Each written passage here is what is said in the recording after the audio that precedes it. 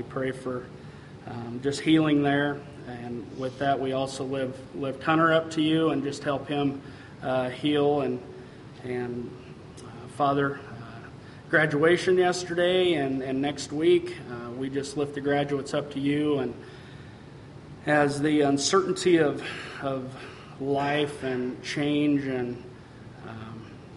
we just lift all these graduates up to you. Father, we know without you, we would not have Mother's Day. We lift these mothers up to you. They're special. There's so many things that we could say, and all the I guess everything they do for their kids and for their family is awesome, Lord. Again, we praise you and we thank you in Jesus' name. Amen.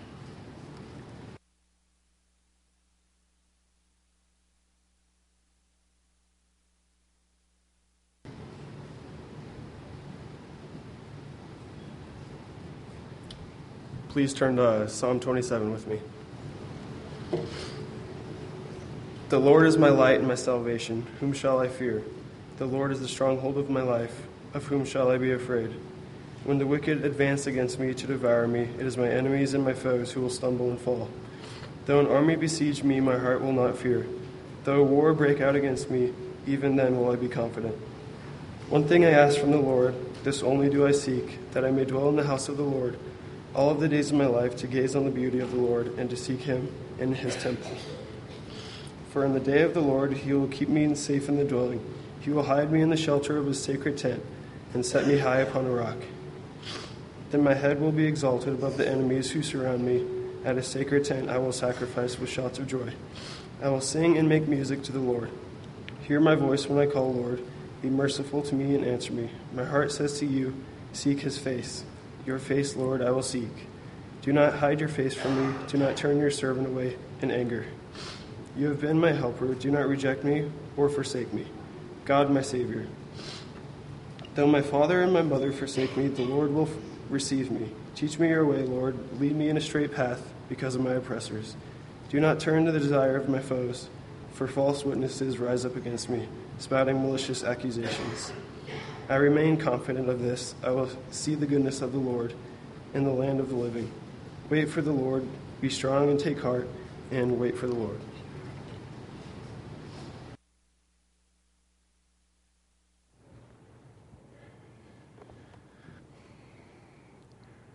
Thank you to Bryson.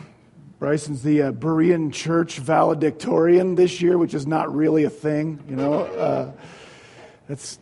don't get a big head, Bryson. Being anybody who's the smartest one in this bunch is like being the smartest guy at a NASCAR rally or something like that, Like I won at Talladega, you won at Talladega to the spelling contest at Talladega. I won. The first word was Talladega and everybody got out, but me, I was. But graduates, glad that you are here. I know I tried to put all your names, Jerry and I tried to put all your names on the sign out there, and they wouldn't fit. There's not nearly enough A's in our stock to get all your names on the sign. So Amanda took up 3 A's all by herself, which was pretty selfish if you ask me, Amanda. But we're just going to have to go with congratulations, graduates, on the sign. I know that you guys have heard a lot in the last 24 hours about your future. You've answered the question, what are you going to do next, about 1 million times. You've been congratulated and honored, and you've read 1,000 cards that have that kind of stuff in it. And actually, we know you don't really read the cards. You just open it up to see if there's money in there. We know. But you've heard this stuff. But this morning, you're going to hear it again. I want to share with you from that psalm that Bryson just read, Psalm 27.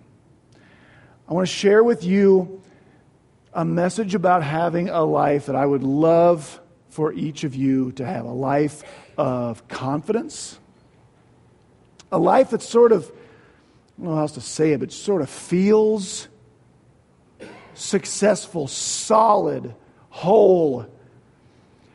A life where you're not weighed down by fear and anxiety where you're not constantly afraid of not measuring up and everything's going to fall apart. And because in this Psalm 27 that Bryson read, this is it's where David writes his secret to having an unshakable, victorious, fearless life. And this won't be a self-help sermon or a self-esteem sermon, but I think applying this scripture to your life will help, and it can make all the difference in how you feel, but it's certainly more than that. So think of this as sort of my graduation card to you, only it's way longer and it doesn't have any money in it. But it really does outline a desire that I have for you. And if anyone else is here today and they didn't happen to graduate, and you would like to know how to have a life with less anxiety and less fear, that feels a little more solid and a little more whole, then maybe you can pay attention to. We're going to start in the first 3 verses of Psalm chapter 27, where David really clearly says, basically, I ain't scared, and I'll tell you why. He says in the first 3 verses, I have something with God that allows me to not have fear. He calls the Lord my light and my salvation. He's my protection. He's my defense. And because I have Him, I'm not scared of anyone or anything. That God is David's light doesn't mean that God is his energy force or that he's even seen that. David, don't think of, while we go through Psalm 27, don't think of David as king. Think of David younger than that. By this point in David's life, he's had 2 jobs that have shaped his life. What were David's jobs? He was a shepherd and he was a warrior. And so David knew a thing or two about being in the blackness of night and therefore being really scared of something out there that I can't see. Something that might want to eat these animals. Someone that might want to attack me and my men. And when David says God is my light and my salvation, here's what he means. God is that thing that exposes the scary things out there in the dark and shows me what they really are. And then that He's David's salvation in this context is not He's my eternal salvation. He shows me what I was scared of. He exposes it for what it is and lets me know I'm safe from it. And because I have a God like that, I don't have to be scared. He shows me what I was afraid of and convinces me in my heart I don't have to be scared of that. Now, who would like to have that and know that? Who would like to have a heart that's not scared and anxious about what might be out there, what's around the corner, how it's all going to fall apart, how nothing's going to work out, how this isn't going to last, or it's never going to get better?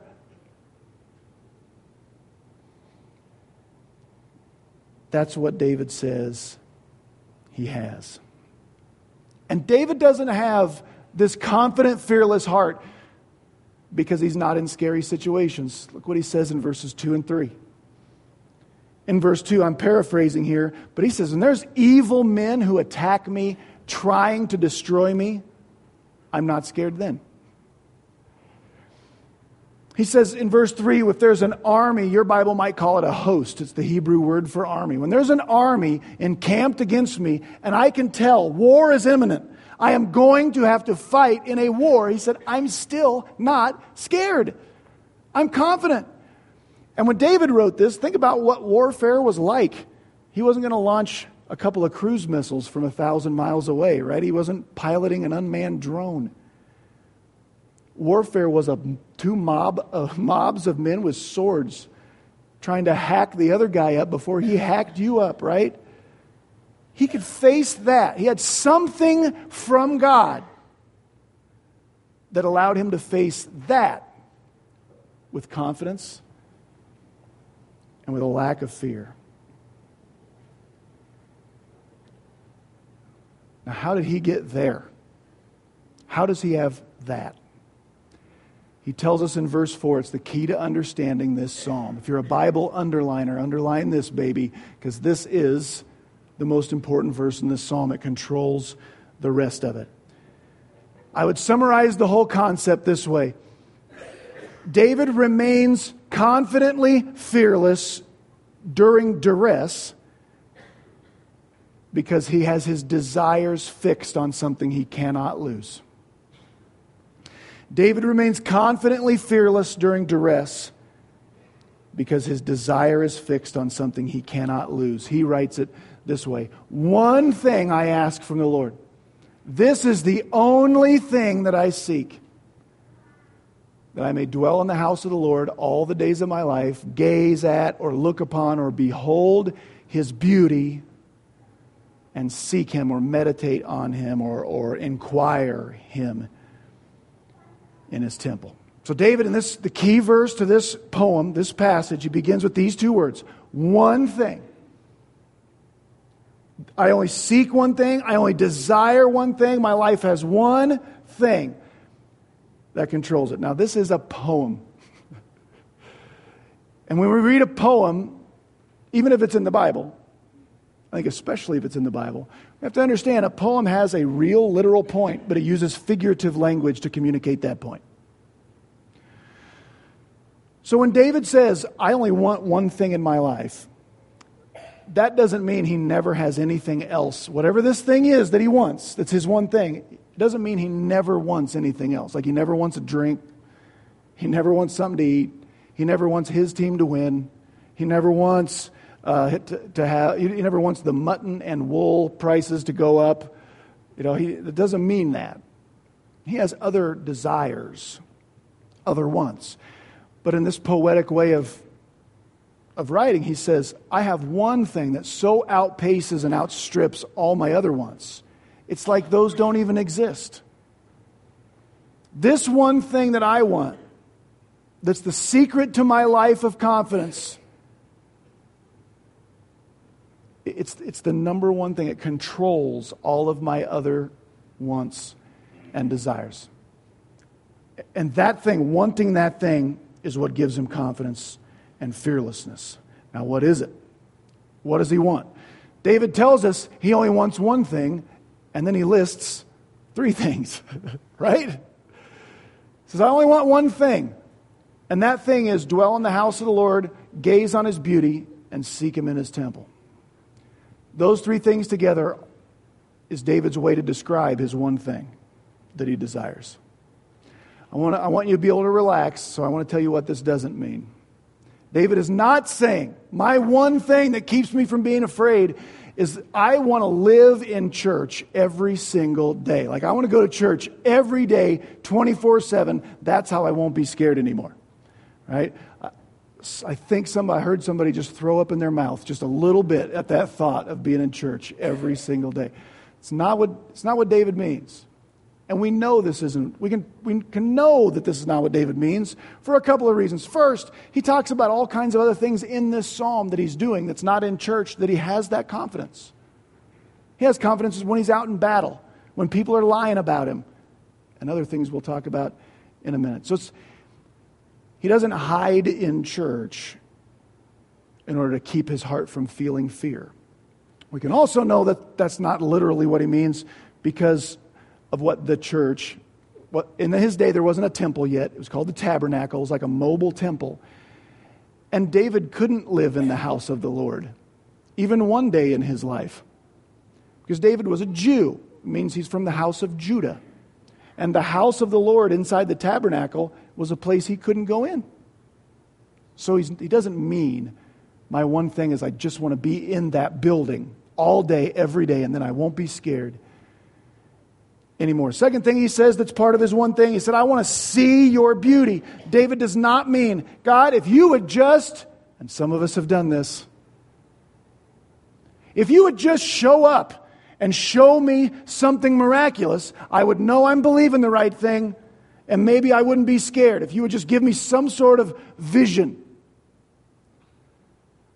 That's not what David means, because David already has this confidence, and we have no evidence from the Scriptures that David had any sort of visitation like that. Here's what David means. That is a three-pronged attempt to describe a close, unbroken relationship with God. Here's the one thing I want. He says, God, I want to know you so well, it's like I live with you. It's like we live in the same house and we look at each other face to face. I can see your beauty. I inquire about you, or I seek you, means we talk through things. David said, here's my one thing. I want to know God so well, it's like we're roommates. I want to know him that well. You see, David didn't just want what God could do for him. He wanted God. David didn't just want to see evidence that God exists. He wanted to know the God who exists. Do you know how big of a difference there is between wanting what God can do for you and actually wanting God? It's a really big difference. I tried to think of an illustration to illustrate the difference between wanting what someone can do for you and actually wanting that person. And I was thinking of our graduates, and they couldn't be here today, but I thought of the Binge family. And for those of you who don't know David, Billy Joe Binge, David is the shop foreman out at Country Ford. Right? Billy Joe is his wife. The difference between wanting just what God can do for you and wanting God is the difference between most people's relationship in Chase County, most of their relationship with David Binge, and Billy Joe's relationship with David Binge. Here's what I mean. Most people in Chase County don't spend lots of time talking to and thinking about David Binge and the heaven that is Country Ford. Right? Most people. When do they think about David? When they have a problem they want him to fix. As long as life is going well, they don't think about David Binge. Sure, he's out there. I know he's there. I believe in him. But I don't feel like I need him until something goes wrong. And then we take our cars to David. And if he fixes our problem the way that we want at an agreeable price, we are pleased with him. If he doesn't, we go someplace else and we talk about it, but we turn our back on him. Right? And the evidence that he exists is just when he fixes my problem the way I want it fixed. Billy Joe doesn't want a relationship like that with David Binge. She lives with him. They talk about things together. They see each other face to face. They walk through good times and bad times together. See, David in this psalm, this David, not David Binge anymore, we're done with him. David said, I don't just want what God can do for me. That's not my one thing. I want him. I want to do life with him. I want to know him. Now, the Bible makes clear we can know God. It tells us how. Because we're 3,000 years later than David, we have more information. We know now the way to know God is to know his Son, Jesus. Paul told us in Colossians that somehow God the Father got the fullness of God, everything there is about God, into Jesus. So if you want to know God, you go to Jesus. You want to know how God reacts to sin? Read the Gospels and look at Jesus. You want to know how much God loves unlovable people? Go look at Jesus. And the Bible tells us the first step to coming to know God is believing that when he went to the cross, what Jesus was doing, he became my sin. God promised sin costs death. Someone had to die for your sins. Jesus said, I'll do that. And he took enough punishment for every sin that's ever been sinned. Then he said, and then his best friend John said, whoever believes in him will not perish, but will have everlasting life. That's how we come into a relationship with God. But listen, just because you know someday that you're going to go to heaven when you die does not mean you're going to have an unshakable life with no fear and no anxiety and feel whole and full and content. In fact, I don't think that's true about most Christians. I think most of us are shot through with those things. Because I think most Christians tend to live with their eternal life in the back of their mind. That's someday when I need it. Sort of like I'll go talk to David Binge if I have a problem with my car, instead of doing life with him. And we spend, most of us, and I am just as guilty of this as you, we spend most of our lives, we're all chasing the same thing. Do you know that? We all have the same desire in our hearts. You have a desire to feel adequate, like you measure up. You have a desire to feel loved. You have a desire to feel significant. You have a desire to be content and feel full and feel whole. That is the desire we all have. The problem is we just ask other things to do that for us. And the reason David said, seeking the Lord and doing life with the Lord is what makes me fearless, the reason he came to that conclusion is this: he had set his heart on something that is not vulnerable. It can't be taken away. And when you and we put our hearts on other things. I want to feel significant. So graduates, you want to be significant in your life, so you pick a career. And you guys, if I can just get to that career, people will think I'm something. And if people think I'm something, then I'll think I'm something. But you'll have all this anxiety. What if I don't get there? What if I don't pass enough classes? What if I don't get that job? What if somebody else gets that job? Or you get that job and guess what? It doesn't deliver. It doesn't make you feel like you thought it would make you feel, because you've put your hope on something vulnerable that really can be taken away. Maybe you will try money. If I had enough money and I have enough stuff, people will think I'm awesome, and then I'll think I'm awesome. But you'll have all this anxiety and this fear that it won't be enough, or you can't get to the level where you want to be, or it doesn't deliver. Or you'll try the affection of another person. Maybe if the right person is interested in me. If the right romantic relationship comes along, I'll feel desirable. I'll feel loved. I'll feel secure in that. But here's what happens. Maybe they won't. Maybe he won't love me. Maybe she won't think I'm cool. And so what I do is I present this picture of myself that's not even really me. And then I live with this anxiety inside that says if they ever figure out who I really am, they'll go away. And I have all this anxiety. Or maybe I just crush the other person under the expectations of what I'm trying to get out of them. Just try this. Make this your new pickup line. If you're someone who is prone to wanting to feel the way your heart wants to feel, the way all our heart wants to feel, and you want a romantic relationship to do that for you, just try this. The next time you're on a first date, just look across the table at that person and say, listen, all I'm looking for in a relationship is for you to make me feel the way God made David feel in Psalm 27. Like, make that your new pickup line. See how that goes. But at least you'll be being honest. All I'm asking is for you to make me feel whole, content, unafraid.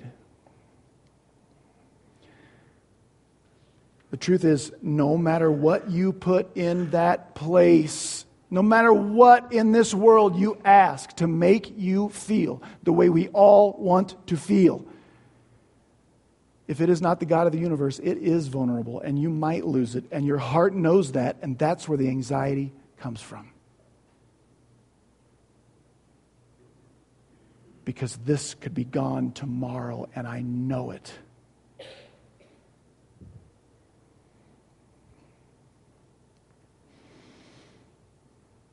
In verses 5 and 6, David tells us how making God his number one thing, what that does for David.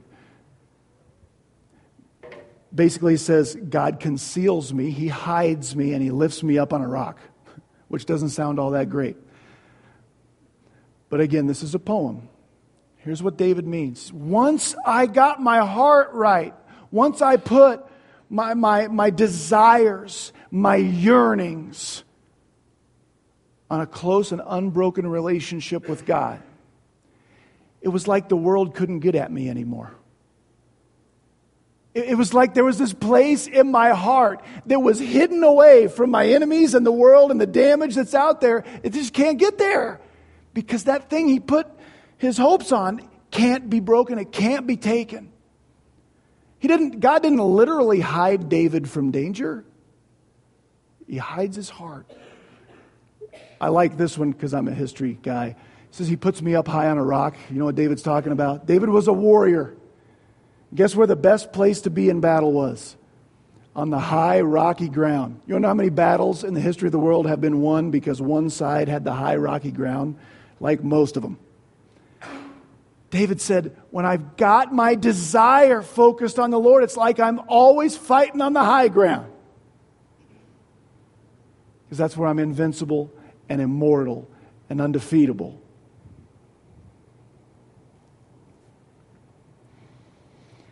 Now, for time's sake, I'm not going to go verse by verse through the rest of this psalm. I'll give you the Cliff Notes version. If I did, I think I could keep you from getting the wrong idea about what I'm preaching at you this morning. It's easy to think that Christianity works like this. I believe in the Lord Jesus for my salvation. And then I try really hard to be really good. And if I'm good enough, God will keep bad things from happening to me. And that is simply not what David writes in this psalm. He doesn't have courage because of a lack of scary things. In verse 7, the mood of this poem changes. And David lists throughout there a whole bunch of scary stuff. He talks about things that are physically dangerous. He's in life-threatening situations. He talks about, see if these ring any bells. He talks about false witnesses. In other words, people who are lying about him to change other people's opinion about him. He talks about loneliness, abandonment. Poetically, he says, even if my father and mother abandon me, which is like a key, a base loneliness, abandonment issue. And then my favorite one is in verse 11, where your Bible says there's people who want to ambush me, or my enemies, or my foes, or my oppressors. The Hebrew word shurarai, what it means is simply the watchers. And you have experienced the watchers. The watchers who watch me. Here's what the watchers are. David says, I've got all these people who are constantly watching me, waiting for me to mess up. So they can point at me and say, see, you're not so awesome, David. You're not perfect. Hey, everybody, listen to what David did. You have felt like you're watched by the watchers. And David was too. David's still got all of these things going on in his life. And by the end of the psalm, it's like you can tell by reading it, he's scared. I've got all this danger and these accusers and these liars and I'm anxious. And oh God, where are you? It feels like you've abandoned me. I've got all this anxiety and I'm believing as much as I can believe. And by the end of the psalm, he's like, oh yeah. I would have despaired in all those times until I remembered my one thing. Until I reset my heart on the thing I can't lose. Wait for the Lord. Be strong and take heart and wait for the Lord. He is going to right every wrong, and I cannot lose what I have in Him. David's courage doesn't change with his circumstances. That's the hard part to understand. Because here's what you and I tend to believe. God, I'm really anxious about my finances. I'm not sure we're going to balance this month. If you wanted me to be brave and courageous and not have anxiety, you would give me more money and I wouldn't be anxious. God, I'm lonely. I want a spouse. I want a boyfriend. I want a girlfriend. Not me, honey. This is just an example, like somebody else. Okay? Sorry. God, I want to be with somebody. If you wanted me to not be anxious about this, you would give me what I feel like I need. God, I want to be successful. God, I want to have a job. You know I'm anxious because of whatever. And because you can fix this. If you wanted this anxiety to be gone, you would fix the circumstance. But God says, child, I do not want to give you less than me. I want you to put your one thing on me until you understand you will have your heart's desire because I have given you myself. God proved at the cross He would stop at nothing to give you your heart's desire because your heart's desire is to be content and to be loved and to be significant. Listen, the God of the universe died because He wanted you to live with Him. How much more could you be loved than that? How much more could you be desired than that? And God wants to do life with you every single day. I've got to wrap this up, but I love this. I want to tell you two more things. Here's the first one. In verse 12, David says, God, here's his prayer, do not turn me over to the desires of my enemies. That is carefully worded. On one hand, that can mean don't let those people do to me what they want to do to me. But I think it also means this. God, make sure my desires aren't like their desires. Because the secret to having this unshakable life without fear is having your heart set on a desire you can't lose. And nobody else, people don't operate like this. You know why David had these watchers watching him and the false accusers looking at him? Because in their hearts they thought, if I was better than him, if I could knock him down a peg and put me up a peg, that's when I would feel content. And you understand this. I've got to beat her. I've got to be above him. I've got to have more than them. That's when I would feel. And David says by the end of the song, oh Lord, don't turn me over to the desires of people who don't know you.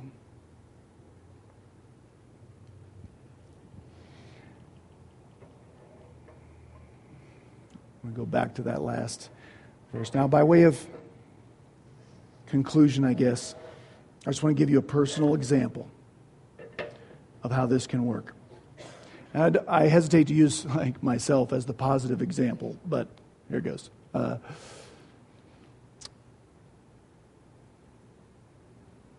I've heard a lot over the last probably month, a lot of conversations that went like this.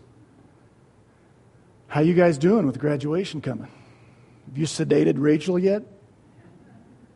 I think the expectation is that we should be a collective basket case because our oldest is leaving. I want you to know we are not having a nervous breakdown because Ike is leaving the house. Now, don't misunderstand. Does that mean we're not sad?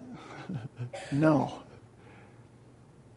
Does that mean there haven't been times where we get a little nostalgic, gets a little misty? Does it mean I won't miss him? No. Does it mean, when the kids come upstairs and he doesn't come up for breakfast, I won't miss that? He doesn't eat anything, but he hangs out with us, at least. that we won't have a game on, and I wish that my boy was there with me watching. Yeah, I will miss that. That will hurt. But let me tell you something. I'm not crushed. And here's why. We have tried really hard not to make our kids our number one thing.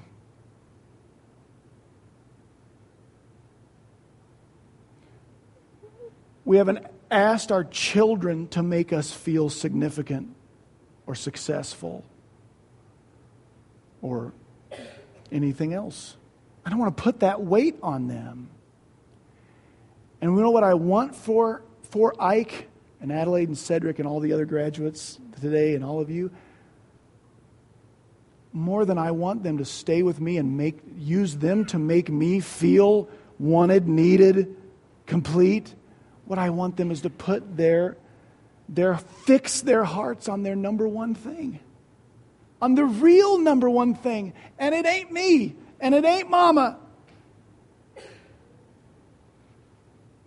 Because that's when you can have an impact for the Lord on the world.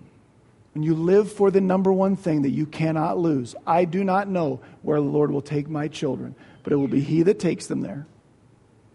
He will be their protector. He will hide them and set them on a high rock and make them confident and brave and not anxious and not afraid if their hearts are set on the right one thing.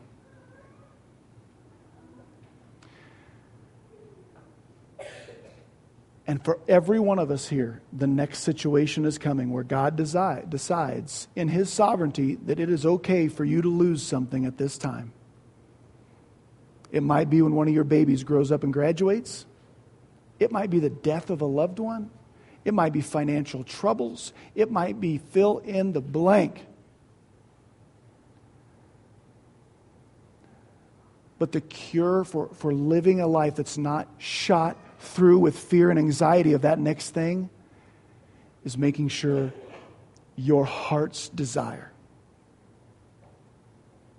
is on what you cannot lose and what is not vulnerable. Pray with me. Heavenly Father, I thank you so much for the words of David. Thank you for just telling us there is such a life where even in scary, painful situations that hurt,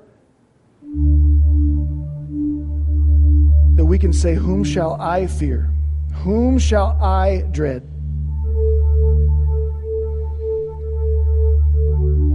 God, don't turn our hearts over to the desires of people who don't know you.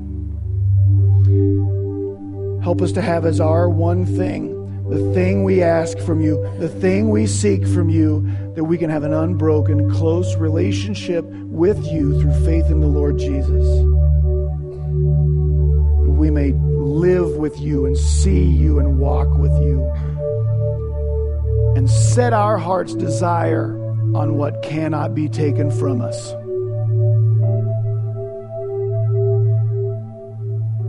May we draw our confidence from you, our Lord, our rock, and our Redeemer. In Jesus' name.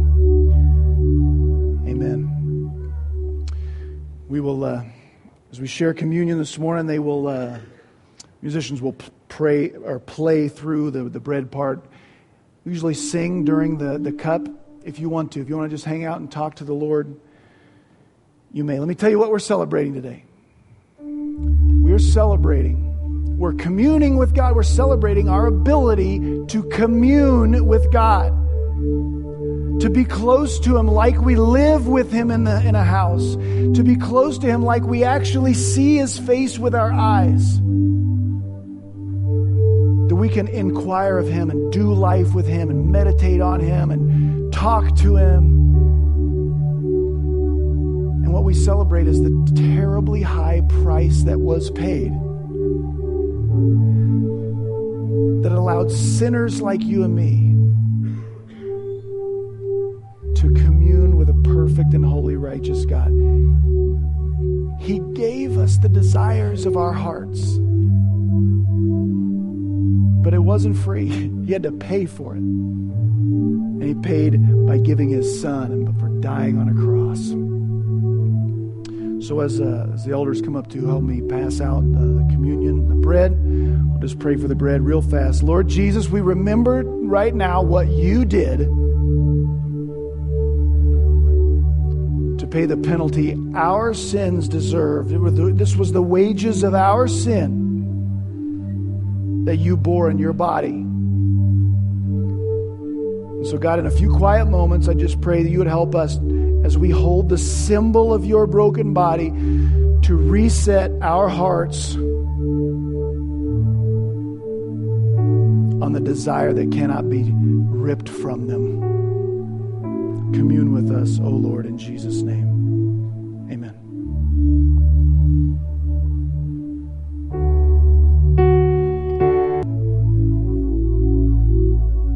The night Jesus was betrayed, as he sat around, he reclined at a table with men who would soon run out on him, deny they knew him. He picked up a whole piece of bread and he broke it in little pieces and he gave some to each of his friends. He said, "This is my body broken for you." And the reason he did that is because he knew the desires of their hearts. They knew that his Father, an unbroken relationship with God, is the only thing that would give them the desires of their hearts, and he wanted them to have it. And he knew his body and his blood were the price that was required to restore relationship. And what he asked of us is try really hard to be good and don't ever mess up again. Oh, no, that's right. What he said was, every time you do this, as often as you do this, just remember me. Do this in remembrance of him.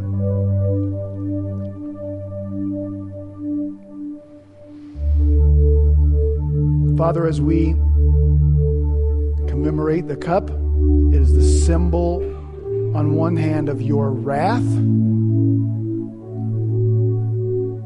but it was wrath poured out on your Son rather than on us. And God, by taking this and putting it in our bodies, we symbolize that you are our one thing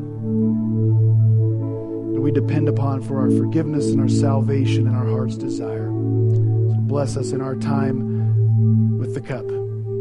Amen.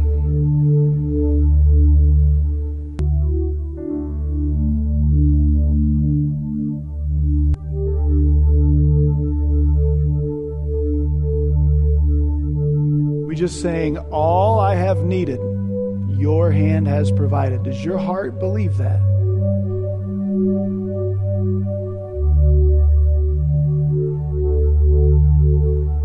He gave you his Son. He gave you himself. And if you can't sing, all I have needed, his hand has provided, then maybe you have your hope fixed on something vulnerable. Because the blood that is symbolized in this cup is all you will need if your faith is in it. Forever and ever and ever. Do this in remembrance of him.